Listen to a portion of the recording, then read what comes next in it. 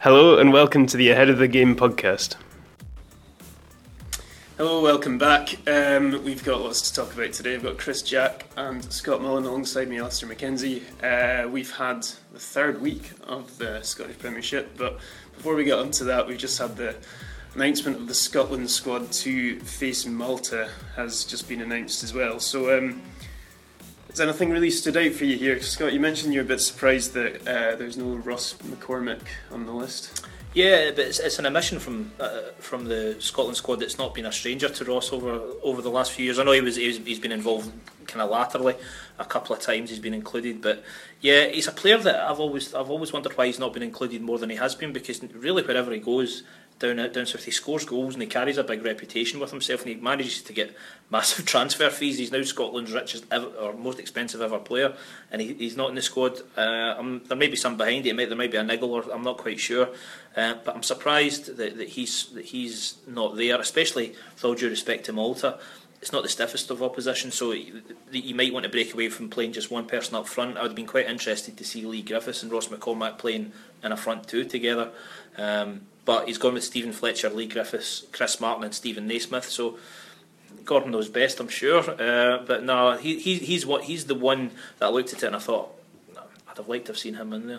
Well, you say not the stiffest of opposition, but I suppose this is the kind of game we've had a few problems in the past. So have you been encouraged that we've got a few younger players, Chris? There's like John McGinn, Jack Hamilton, Kieran Tierney. There seems to be a few kind of good young contingent of Scottish players in that team. I think that has to be the way that Gordon went. There was no point in going with the same guys that have failed over the last 2 or 3 campaigns. You had to try and mix up. I said in my column in the Even Time this morning that I don't really think it matters who we pick or how we play in this qualifying campaign. We're not going to qualify anyway. Not to get it off to a good downbeat start, but that's You've been taking your happy pills this morning. That's how it is. So I'm pleased that he has brought a couple of younger players in, because you can't write the whole campaign off and say, well, we'll just play the kids and we'll try and experiment. But I think you have to bring younger players in. Please Barry Mackay's in there. Please John McGinn's in there. I'm sure there's guys in the 21 squad, if they play well in the next couple of games, second half of the campaign, might try and bring them in. But I don't think there's that many surprises. Ross McCormack aside, I'd like to see him get him in the squad, but I don't think there's many other guys, especially early in the season, 3-4 games in. There's nobody really staked a claim that's not there. So I think overall, it's as we'd expected. As Chris touched on, the one of the names I'm delighted is John McGinn. John is a fantastic player. He's done so well at Hibs. He was terrific when he was at St Mirren as well. But he's gone to Hibs and he's done really well. He played in the friendly against Denmark and was absolutely outstanding that night. And I think with Scott Brown going out of the team, for me, John McGinn is a natural successor to Scott Brown. He's tenacious. He's got the same work ethic. He'll run tirelessly, he'll chase things down, but he's also got a great range of passing on him, and he's got a brilliant engine in him. I think his football, his style is tailor made for this Scotland team just now. He gives a bit of dig in the middle of the park that, looking through it, there's not that many players.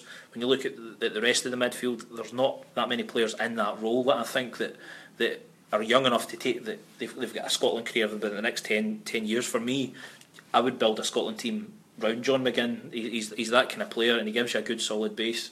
So I'm delighted he's in there. I just hope he gets his chance. And you mentioned Scott Brown there. With Scott Brown retiring last week, which we talked about in Friday's show, the captaincy has opened up as well, and we're kind of hoping this might break while we're discussing things here, but nothing yet. Chris, who do you think's the strongest candidate to say that position? Darren Fletcher, I think, is the obvious one. Unlike Scott, I wouldn't even have John McGinn in the team. If you're going 4-2-3-1, I'd have James MacArthur and Darren Fletcher as the two, and then have Snodgrass, Ritchie and Anya and Don Morrison ahead of him. I think Gordon will need to go back to tried and trusted. There's not many guys in the squad that have captaincy experience, so I think Darren Fletcher's the obvious one to step into the fold, if you like. Again, not the most forward-thinking, long-term planning option. I think to get you off and running, to get you through the campaign, it's going to be somebody like him that can take over the armband. I think the other one is Russell Martin as well. You look at the centre halves there.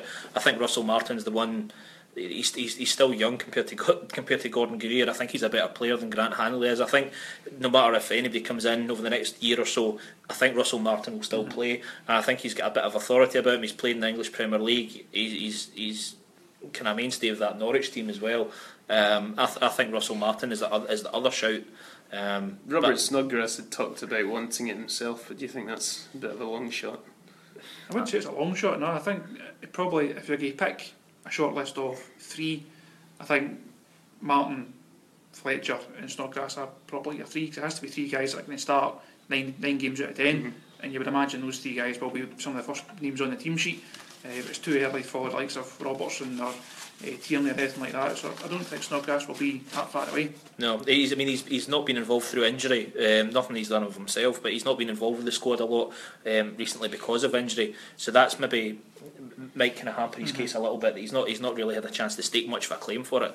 But as Chris kind of alluded to, it's going to be, I'll not quite say that we won't qualify, but it's going to be incredibly difficult to qualify from this section, just with the way the World Cup qualifying procedure is. It's a lot harder now than what the Euros is.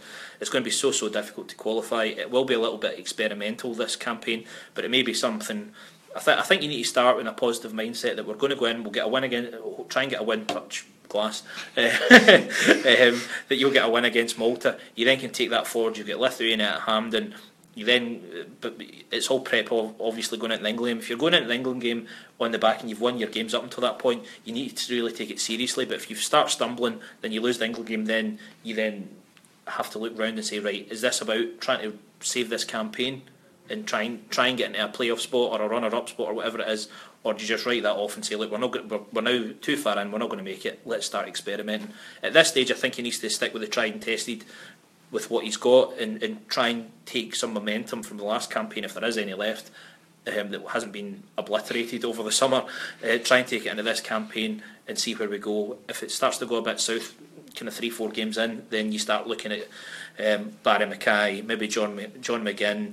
You start experimenting with different formations, and you bring in Jack Hamilton to play him as well. But I think Gordon needs to take it seriously, and I'm sure he will. And Lee Griffiths' club form has obviously been very encouraging, but do you think he'll be able to replicate that on the international stage for Scotland as well? I think he can do. He's shown, especially in recent games, Lee has been absolutely sensational against Beersheva at Parkhead, and predominantly in the first half. I thought he was absolutely outstanding. Gordon Strachan was at the game. He was working for our TV colleagues that day and said he was terrific. I spoke to Mark McGee ahead of the Rangers Motherwell game on Thursday. I spoke to Mark, and it was only a day after Celtic had played Hapoel, and he said Gordon had already been on the phone and was already raving about how Lee Griffiths played, how James Forrest played, how Kieran Tierney played. I think Lee Griffiths is it's hard to say so early on, especially after last season he scored 40 goals, but he's now scoring goals in European football. He seems to have a great relationship with Brendan Rodgers, and he has brought something new to his game. Obviously, he's now got competition. You've got Moussa Dembele in there as well. You've got Scott Sinclair that's chipping in for goals even from wide positions. I think Lee Griffiths will emerge over this campaign. He will be one of the positives. I mean, overall, Scotland may fall short, they may not, they may get there, and it's a fantastic campaign. But I'd predict that over the next year and a half, 2 years, Lee Griffiths will be one of the shining lights of this Scotland team. Right, well, we'll come back to this if we see any news coming through about the captaincy. But for now, I think we should talk about the games over the weekend a little bit. Chris, you're at Ibrox. Mm-hmm. You were saying earlier that Rangers, again, they managed to win a game, but without actually kind of giving a very convincing performance, maybe. Not really put together a 90-minute performance yet this season. Rangers were okay in spells against Hamilton, managed to get a draw, played well in the first half up at Dundee, managed to get a 2-1 win. I thought on Saturday it started quite well, first 10-15 minutes. Motherwell then got a goal. Second half, the first half didn't go that well for Rangers. Came out, started again, plenty of chances and had Motherwell on the back foot. They deserved to win it, but I think Mark Warburton would have preferred to see the team create more chances, take more chances, and just look a bit more kind of authoritative. They're not really come out and blown a team away yet. They've still got the points on the board, and 3 games in, 7 points. It's not been a bad return, but been expecting a wee bit more from Rangers so far, not quite delivered. No, it was a bit. I was at Ibrox with Chris on Saturday as well, and Motherwell did look comfortable. I thought going in at half time, they were 1-0 up. They had a chance immediately after going 1-0 up that Craig Clay just pulled wide. There was a chance earlier on as well that if Lionel Ainsworth had played a little better ball inside the full-back, Marvin Johnson could have been in. They could have had another one. Same the second half. Scott McDonald had a good shot that Wes Fotheringham pulled off a great save. And from a selfish point of view, my beloved Motherwell looked as if they'd held on. And for the last, I think Chris might echo this as well, when Rangers equalised, Motherwell were on the back foot and looked really quite shaky. But from 80 minutes to 90 minutes, Rangers looked as if they'd kind of run out of ideas. Motherwell looked as if they'd got a second wind and had kind of steadied the ship a little bit.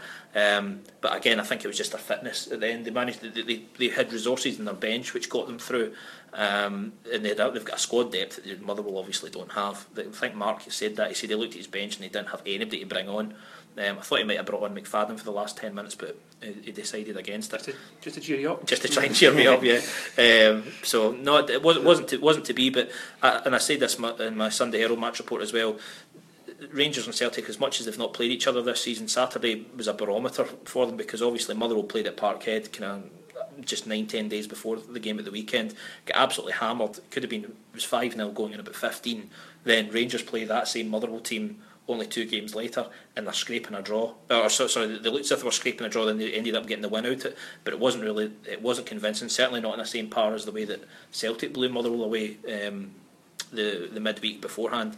So it is. You don't want to read too much into it, but certainly looking at the 2 games in isolation, there's at the moment a vast difference, you would think, between a lot more questions than there are answers around this Rangers team just now.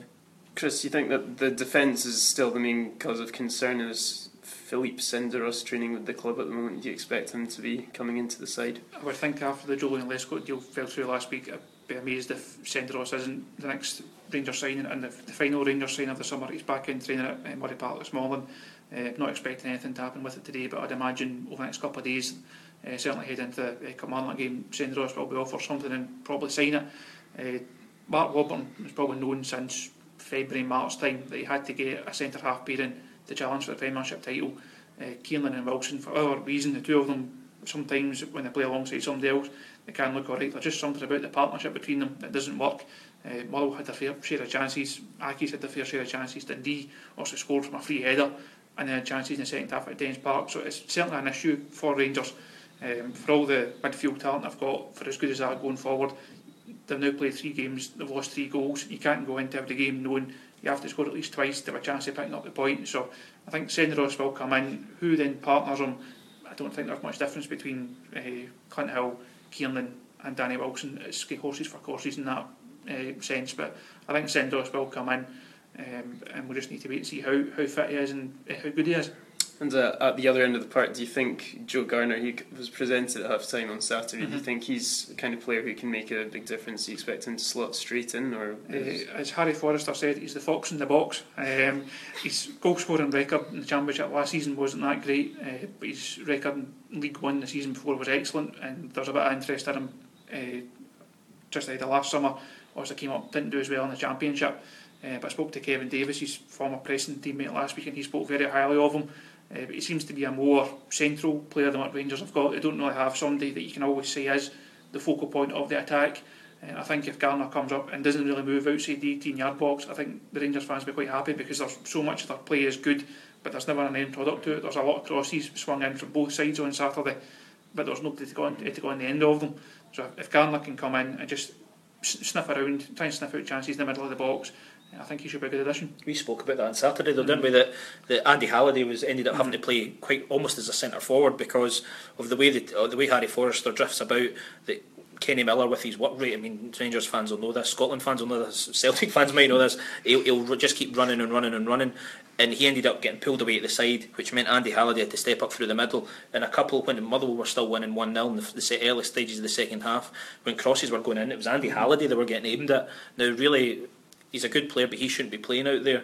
If there's anything that's going to have to happen that's going to come from Joe Garner, as Chris said, if he plays centrally and he sits and doesn't move within a 10-yard radius of the penalty spot, maybe that's what they're needing. Yeah, and Kilmarnock on Friday seems almost like the ideal game for Rangers at this stage of the season. I mean, they were beaten again this weekend, so do you expect to see Garner coming straight into the side from there? I would think so. I think he'll train with the first team squad in the next couple of days, especially Martin Waghorn might be back for Friday night. I think especially after the injury that he's had, if they don't have to rush him back, there's no point as well. Just hold him off. He can then play in the Linfield game the week after next, and then get no Firm game. So I would think Garner would probably start. The big issue for Matt Warburton is midfield. to his 7 or 8 midfielders when everybody's fit.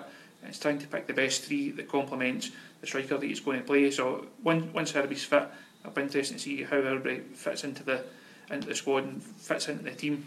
But I think we'll certainly see Garner, if not from the start, certainly after 60 minutes or so down at Rugby Park. You wonder if even if Martin Waghorn is fit, if Warburton will play him, given what happened last time Rangers played there. You know, it was that infamous moment where he scored the goal and hobbled off, and Rangers lost him for pretty much the rest of the season. And Mark Warburton was quite critical of the Rugby Park pitch, which, as I saw, I was down there in the first game of the season when they played Motherwell, and they've brought the pitch dimensions in. They've kind of played about with it to Lee Clark's request.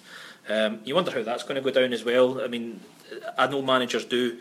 I've spoken to several of them in the past that do change the team that they pick and the way their team plays, given what surface it is. That does happen. But you do wonder that there's a big massive red panic button at Rugby Park somewhere with a finger poised over it, with the way things have been going over the last couple of weeks. And you've got to. Rangers are grinding out results. Kilmarnock are grinding out performances, but not getting the win out of it, or even a draw out of it in most cases. So you've got to fear for them this Friday, I think. Even though Rangers haven't been flying, I still think they'll be too strong for Kilmarnock. Well, Celtic also got a win this weekend. This was a bit of a strange game against St Johnstone. It was almost a kind of mirror image to the Hapoel game earlier in the week. I mean, Celtic fans on the one hand should be encouraged by how freely they seem to be scoring goals, but on the other hand they do seem to have this tendency to be throwing a few away as well. Yeah, it's a little bit like what Rangers were like last year in the Championship, wasn't it? If you score 2, we'll score 6, which is fair enough. It may be what you want. Obviously in European football against Hapoel, that's the last thing you want to be doing, is chucking away two away goals. But on Saturday, I thought, especially in the first half, Celtic were terrific. James Forrest's goal was sensational. If Lionel Messi scores that goal for Barcelona in La Liga, they'd be waxing lyrical about it on Sky Sports or any other available broadcaster. So no, Celtic going forward, Sinclair has given them an extra bit of dynamism that they never really had last season. James Forrest is looking. To be honest, he's looking like a new player. I mean, I'll openly admit, whenever I thought he was going to go, kind of January, February from Celtic, I thought, you know what, it's possibly the best thing for both parties, because he just didn't look at the races, but he was sensational on Saturday. Again, it's it's the defence. There just seems to be something about it that they give away silly goals, silly pass backs. Kolo Toure in the first half almost got caught out a couple of times when Celtic were cruising. I remember at one point about 20 minutes in, he just gave the ball to Stephen McLean as if, all right, okay, on you go, run at me, see what happens. So I don't know. They've obviously all got De Vries in as a new goalkeeper as well. Is it maybe in Rodgers' mind to change that up, and maybe he'll be a little bit better? I don't know. I like Craig Gordon as a goalkeeper, but there's certainly something about that Celtic defence that just isn't quite clicking at the moment. It used to be you pointed the finger at Effie Ambrose and thought he was the problem, which he possibly was at the time, but there's certainly, even without him, there's a little bit of calamity in there that they've not managed to tune out. And so tomorrow night's second leg of the Champions League qualifier over in Israel. I mean, a huge game for many reasons for Celtic. Also the £20 million jackpot is up for grabs here.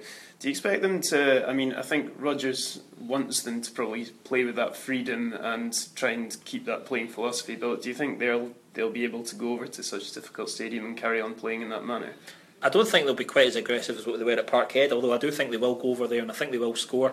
You can't go from putting 5 past a team to not even putting 1 by them. I don't see it at all. Beersheva in the last round against Olympiacos went away from home and sat with 5 men in defence, as they did at Parkhead. They carried out a little bit better because they didn't concede. They let 5 in at Parkhead. At home against Olympiacos, they played with 4 at the back. I'm assuming that's what they're going to do. They're going to do tomorrow night as well. They're really going to have to. Celtic are obviously the result puts them in a perfect position. But even if the tie was 0-0 or 1-0 to Celtic after the first leg, Beersheva are going to have to come out, and that's going to suit Celtic's game perfectly, because you've got guys like Sinclair and Forrest, who we've already said are in brilliant form just now, that are just going to try and hit them in the counter attack. The fact that Beersheva are going to come out and have to try and get a handful of goals. Yeah, I do think both teams will score tomorrow, but I do think Celtic will be more than comfortable by the end of the 90 minutes. I don't know what Chris thinks, but I think Celtic are more than a foot already in the Champions League. You just can't see Celtic not scoring. They probably will concede, but they probably will score. If they score 1, that's going to be enough to get them through. So I think both teams to score is your bet for tomorrow night. Yeah. So elsewhere in the league, there's wins. Aberdeen and Hearts both got wins for the first time this season, so I think they'll be relieved about that. Hearts, a bit of a strange one. They got all this grief for playing too defensively, and now they've put 5 past Cali, but I suppose there's also the opposition are in complete turmoil at the time as well. So. Says the Ross County fan with a smile on his face. Yeah, I mean, Inverness are another club, a bit like Kilmarnock, that you're already fearing for them about 3 games in. Richie Foran's a brilliant guy, and I really, really hope he does well. But you do feel it was a bit of a comfortable and easy, a bit of an easy choice, wasn't it? You know, that it just seemed, Richie's here, he's kind of keen, he's done some of his badges, he's a keen coach, we'll just give it to him.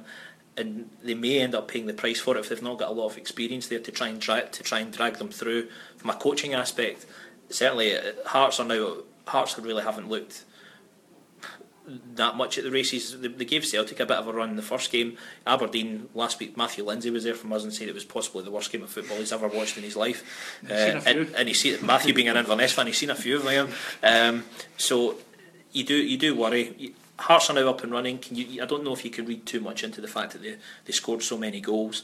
I think, as you say, given the opposition, Aberdeen as well will be happy that they're up and running, because a bit like Hearts, they've not really looked up to the standard that they set last year.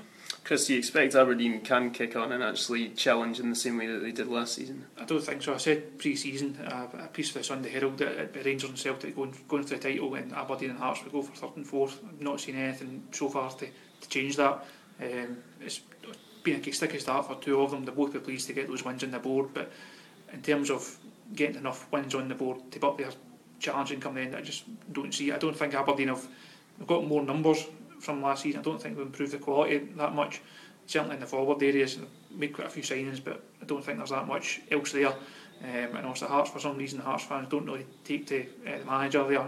It just seems like an unhappy place, Tynecastle, at times. I'm sure the 2 of them will go and have decent seasons. 2 of them will probably do quite well. They'll be comfortably in the top 6, but I think 3rd is the fight that the 2 of them are in. Aberdeen are just so reliant on Johnny Hayes and Adam Rooney, and I think the boy Stockley that's come in from Bournemouth, I think he's come up from. Is he the signing that if one of them gets injured, he's going to step up and get in? Say Johnny Hayes is injured for 6 weeks. Is he somebody that for that 6 weeks that he's put in going to get you a goal a game? I don't know. I don't think he is. He's not got the. I don't think he's got a good enough pedigree. He might prove me wrong, but I'd agree with Chris. I think for me, I said it pre-season as well, I think Celtic will be streaks ahead of everybody else, and it'll be a fight between Rangers, Aberdeen and Hearts for 2nd. Right, well, time will tell. Thanks very much for joining me, guys. We'll be back again doing another show later this week, so please tune in then, and thanks for watching. Thanks for listening to Ahead of the Game. We'll see you again next time.